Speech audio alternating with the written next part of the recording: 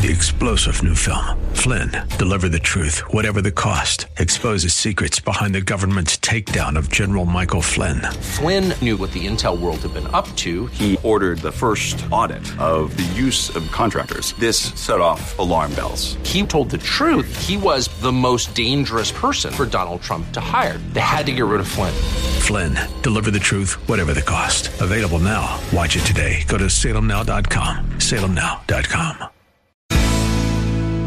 What you need to understand is that the ability to shame herself and her family to this degree shows the incredible honor and power God has given her. To be able to uphold or destroy the family with a simple attitude that leads to an even simpler act.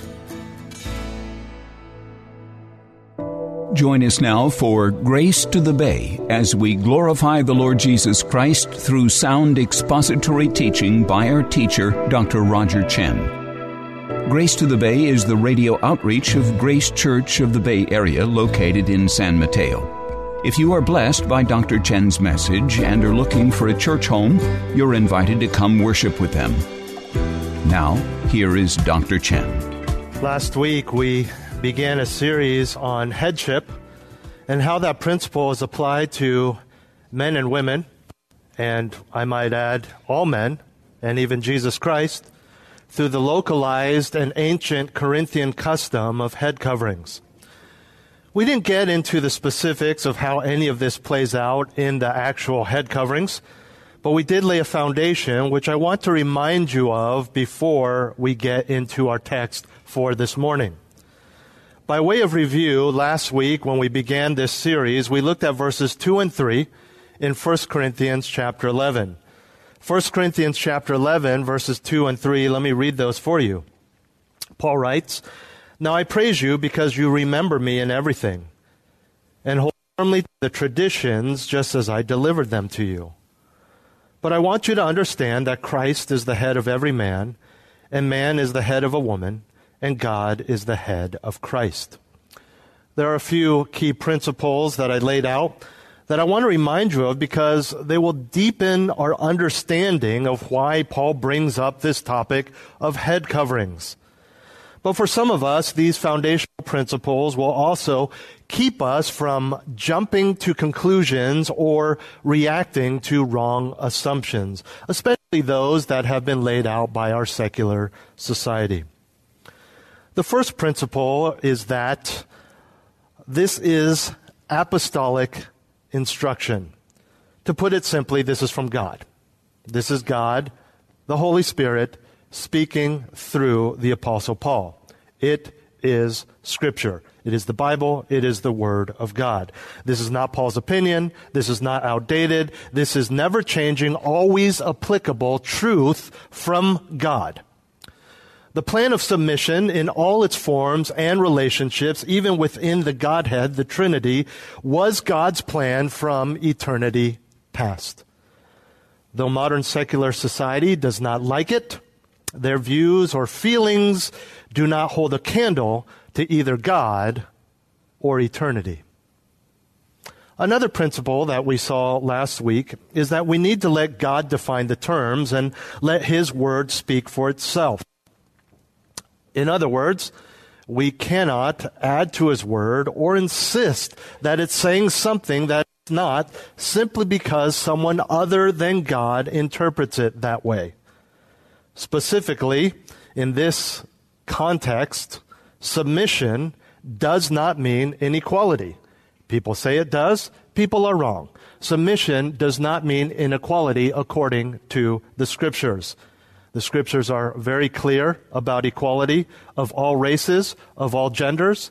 Jesus Christ did not shed lesser blood for women or different races. He shed blood for all. All are in the church. All barriers have been broken down. In verse 3, we saw that even Jesus Christ submitted to the Father's will, and yet we know that they are eternally and ontologically, that is, in their substance, equal. You would never say that the second person of the Trinity is unequal to God the Father, just because He submits to the Father's will. And then the Holy Spirit submits to both the Son, and the Father, and yet over and over again in Scripture we are told that they are equal. In the same way, though women are to submit to men, this has nothing to do with inequality or equality, for that matter. And Paul will later appeal to creation and mutual dependence to help us understand this. But none of this matters, helps, or even makes sense if you don't let God speak for himself, but let society speak on his behalf. I would warn you that if this passage is considered outdated, then you could say that of any passage, and then we are in deep, deep trouble. The last point that I brought up that I want to remind you of is that submission brings dignity and honor to the one submitting. It brings dignity and honor to us as we submit to our Heavenly Father. But can it also bring shame to the one we are supposed to submit to if we do not do it properly? We understand this. In disobedience, in sin, we defame the name of Christ. We rob him of glory. But in all relationships, this is also true. You can bring dignity and honor to the one you are submitting to and are to submit to. And I clarify that because there are people that we tend to submit to that the Bible never says we are to submit to. That's no good. But we are bringing dignity and honor to those we submit to when we do it in a biblical way. But we also bring shame to them when we do it in an unbiblical way or don't do it at all. Whether that's man to Christ, Christ to the Father, or woman to man. And again, right now, if you are bothered right now based on what I've just said, or if you are rejoicing and worshiping God, or if you believe secular society. Because the Word of God is very clear, and it is true. And not to say that if you are not worshiping right now, it's because you disagree with Scripture. It may be because secular society has infiltrated your thinking. Perhaps even your feelings and your human view of fairness have infiltrated your thinking. And so you look at this passage and you say, well, I'm going to do it, but I'm going to grin and bear it and I'm not going to enjoy it. I guess that's better than nothing, but that's not what God wants. God wants your heart. God wants you to rejoice in everything in His sovereignty. Whether it is, as I mentioned last week, the severe disease of my son, or any other trial, or things that are good, such as God's plan of submission. Now for today's text, verses 4 through 6 in 1 Corinthians 11. Now we get into the particulars of this localized custom of head coverings. He says, every man who has something on his head while praying or prophesying disgraces his head. But every woman who has her head uncovered while praying or prophesying disgraces her head. For she is one and the same as the woman whose head is shaved. For if a woman does not cover her head, let her also have her hair cut off. But if it is disgraceful for a woman to have her hair cut off or her head shaved, let her cover her head. This morning I want to give you 3 explanatory elements of head coverings. What exactly are they? What is Paul talking about? This is not something we do today. This is not something that's commanded for churches today. So let's explain. 3 explanatory elements of head coverings. The first, the context. The context. If you're familiar with our church and my preaching, you know that I go verse by verse. And generally when I give you an outline, each correlates to each successive verse. This first explanatory element, the context, fills in all 3 of these verses and really the whole passage, because I want to give you the historical context, which usually is just a blip, but there's a lot here, and so I want to dedicate a whole point so that we can get an understanding of what this is. So this really comes mainly from verses 4 and 5, but also verse 6 as it pertains to our passage this morning, the context. Let me set the context for you.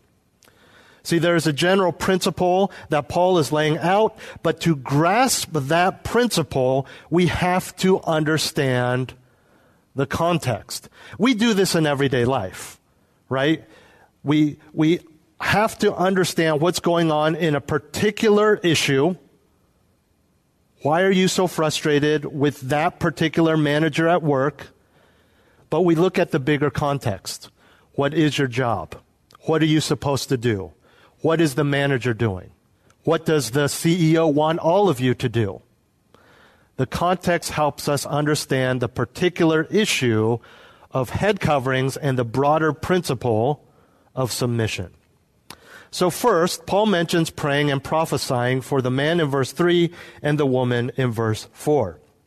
This would be a reference to public ministry. In other words, any ministry that is outside the privacy of one's home or in your own home, but there are other people outside of your family that are there. So anything done in a public setting. We understand this. This can be a worship service. This can be a gathering with believers. This can just be out in public with believers or unbelievers. Public ministry can be evangelism to people at the bus stop, right?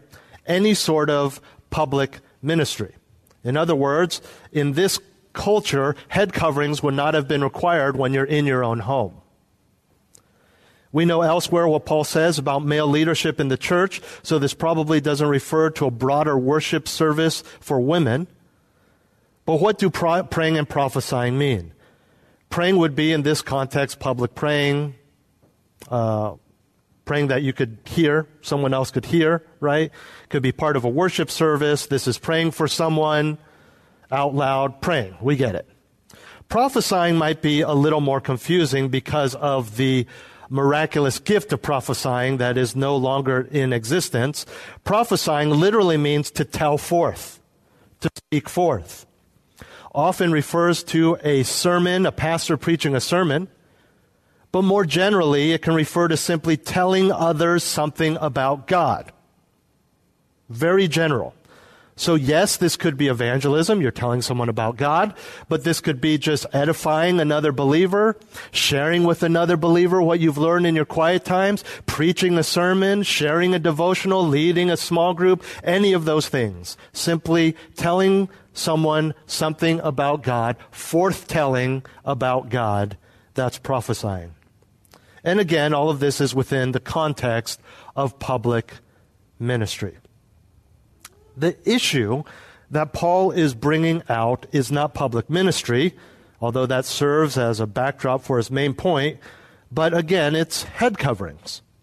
These head coverings would be something that was put on the head and was familiar in ancient Corinth, and we actually believe that it was localized to that area.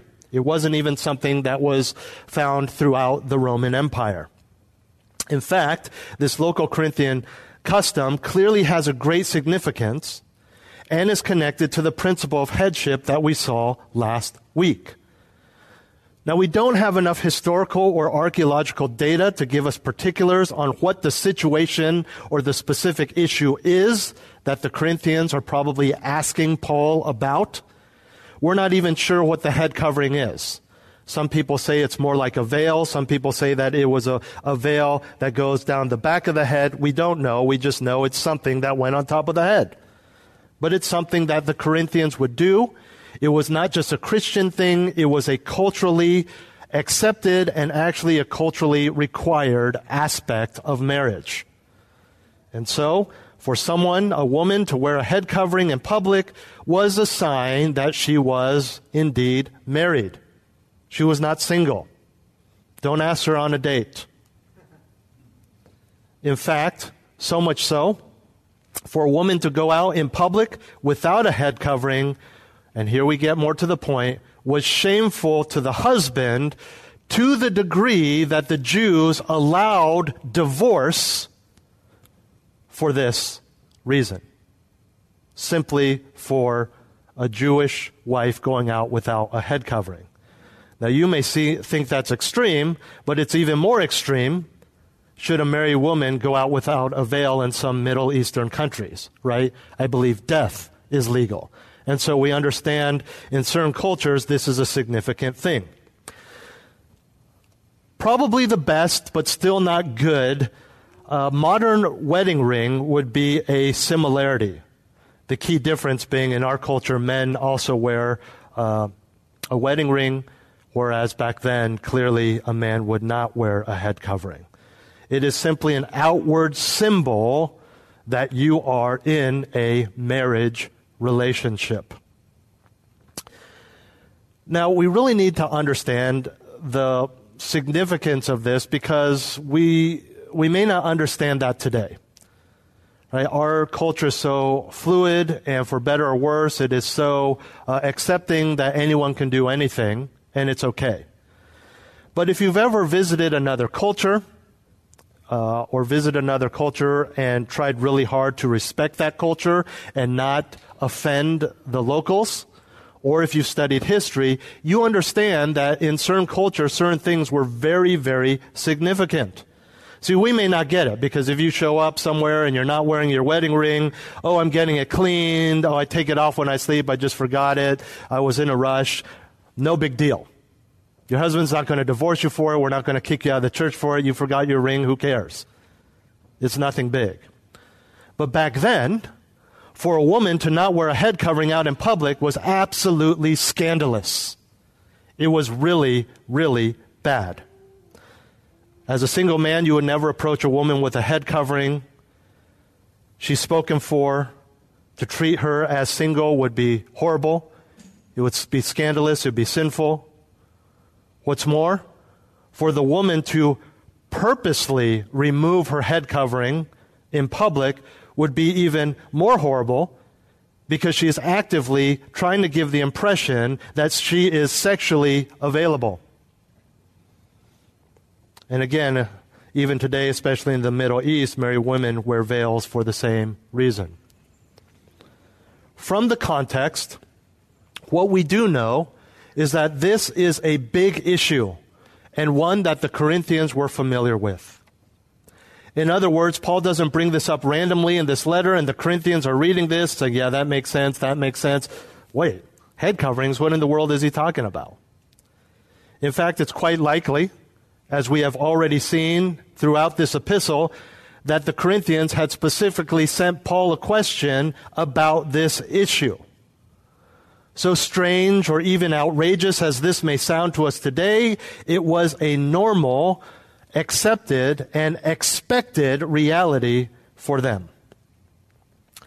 Now, there's one final cultural issue that I want to explain, which is found at the end of verse 5, as well as verse 6, a woman whose head is shaved.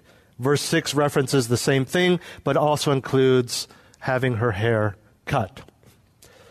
Again, this is something that doesn't apply today. But when a woman back then who was married and was caught committing adultery, her punishment would be her head was shaved so that everywhere she went, she would carry the shame of the public knowing that she had committed adultery. This was also the practice of women convicted of prostitution. And there was a third, although not as common, group of women who would have their head shaved, and that was slaves. But with any or all of these, you can see why a free married woman would not want to have their head shaved. Again, today it's just a fashion statement. It may be modern medicine is why she is bald. But back then, it had a very different meaning. So, before we move on, to summarize the contextual points, and remember, history is history. We must respect what history tells us about that day and age, even if it's something we would not do or agree with today. We must appreciate how people behaved and what they believed in their context. So, summary, praying and prophesying refer to public ministry. Head coverings were a cultural requirement for married women. Head coverings were localized to that time and place, and women with shaved heads were either adulteresses, prostitutes, or slaves. So now let's see how Paul uses all of these to teach us about God's glory through biblical roles in our second explanatory element of head coverings, the contrast. The contrast. Let me read for you again verses 4 and 5. 1 Corinthians 11, 4 and 5. Every man who has something on his head while praying or prophesying disgraces his head. But every woman who has her head uncovered while praying or prophesying disgraces her head. For she is one and the same as the woman whose head is shaved. So Paul begins by saying that when a man is performing these aspects of ministry, whatever form it may take, and he has a head covering on, then it is a disgrace. It is a dishonor to his head. On the flip side, quite simply, if a woman performs these aspects of ministry without a head covering on her head, then she disgraces or dishonors her head.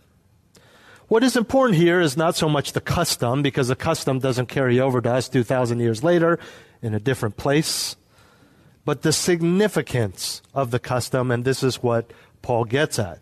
You could imagine, as they have with other things, that the Corinthians are trying to get him to address a specific issue, but in God's plan and wisdom, he addresses a bigger principle. Head coverings, as we have seen, were for women. So just as it would be shameful for a married woman to go out in public without a head covering, so it would be extra shameful for her to do ministry without a head covering. By contrast, for a man to wear a head covering while ministering would be equally shameful, as this was something reserved for women. So, on the one hand, it would be like a woman pursuing an adulterous relationship. That's bad. But then going to church and then bragging to the kids to whom she is teaching Sunday school about her affair. That'd be really bad. That's why it's bad to do it in public. It's worse to do ministry while doing this flagrant just affront to her commitment to her husband. For a man to wear a head covering while ministering would be like me, with absolute sincerity and trying to make a point, coming up here and wearing a woman's dress to preach the word. The humor of that visual aside, if you heard of a pastor doing that with full sincerity, trying to perhaps make a point in today's culture, you would take serious issue with it. You would say that's just wrong. The importance of what Paul is saying focuses on verse 5, where he addresses the women. By not wearing the head covering, women disgrace both their own head physically, that is, they embarrass themselves, but also their head figuratively, that is, their husband. Thus, Paul's use of the word disgrace. Keep in mind that for the man to wear a head covering would also disgrace his physical head and his figurative head, Jesus Christ. Now we start to understand the bigger picture. It's not just about this physical head covering any more than our last study was about just eating meat. There's a bigger picture here. The bigger issue is not even the shame one would bring on her husband, although that is a significant issue. The bigger issue is, and always is, God's glory. Because when you take issue with a culturally required symbol of submission and faithfulness to your husband that is also required in the scriptures, you take issue with God's plan and call for your life. That's a big deal. Which is why Paul goes on to say at the end of verse 5 that if she's going to do such a thing, she might as well have her head shaved like a prostitute or adultery. That's how big of a deal it is. Again, not the head covering, but what the head covering, or going without the head covering, represents and symbolizes. Shave her head not because she is actually a prostitute or an adulterer, but because she is purposely removing the external markers of faithfulness to her God by fulfilling her God-given role. And this leads us to our final explanatory element of head coverings, the consequence. We've seen the context, we've seen the contrast, and now the consequence. Verse 6. For if a woman does not cover her head, let her also have her hair cut off. But if it is disgraceful for a woman to have her hair cut off or her head shaved, which it is, then let her cover her head. Really simple. The head covering in Paul's day showed one's subordinate relationship to the husband. It was an act of rebellion to minister or worship without the head covering. It was a clear act of defiance of her relationship with her husband, as well as a public display of disrespect for her marriage and the institution of marriage in the eyes of God.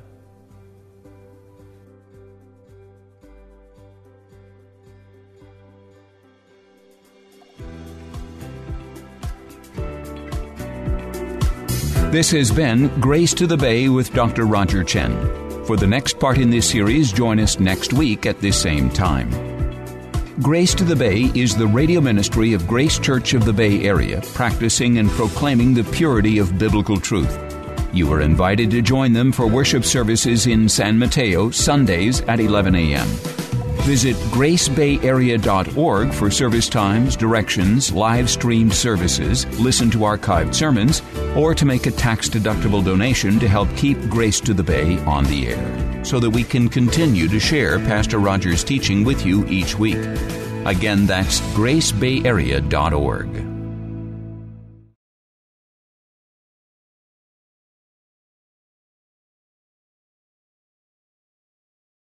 3-star General Michael J. Flynn, head of the Pentagon Intelligence Agency, knew all the government's dirty secrets. He was one of the most respected generals in the military. Flynn knew what the intel world had been up to. He understood its funding. He ordered the first audit of the use of contractors. This set off alarm bells. The explosive new documentary, Flynn, Deliver the Truth, Whatever the Cost, uncovers the facts behind this scandal. Flynn told the truth. He was the most dangerous person for Donald Trump to hire. I find out the worst enemy that I'm going to face in my life is right here in America. They took my assessment and they wanted me to change it. And I was like, I'm not changing it. They had to get rid of Flynn. With in-depth interviews, archival footage, and never-before-seen personal records of the man behind the headlines. I just felt like I was drowning. Flynn, Deliver the Truth, Whatever the Cost. Available now. Watch it today. Go to salemnow.com. salemnow.com.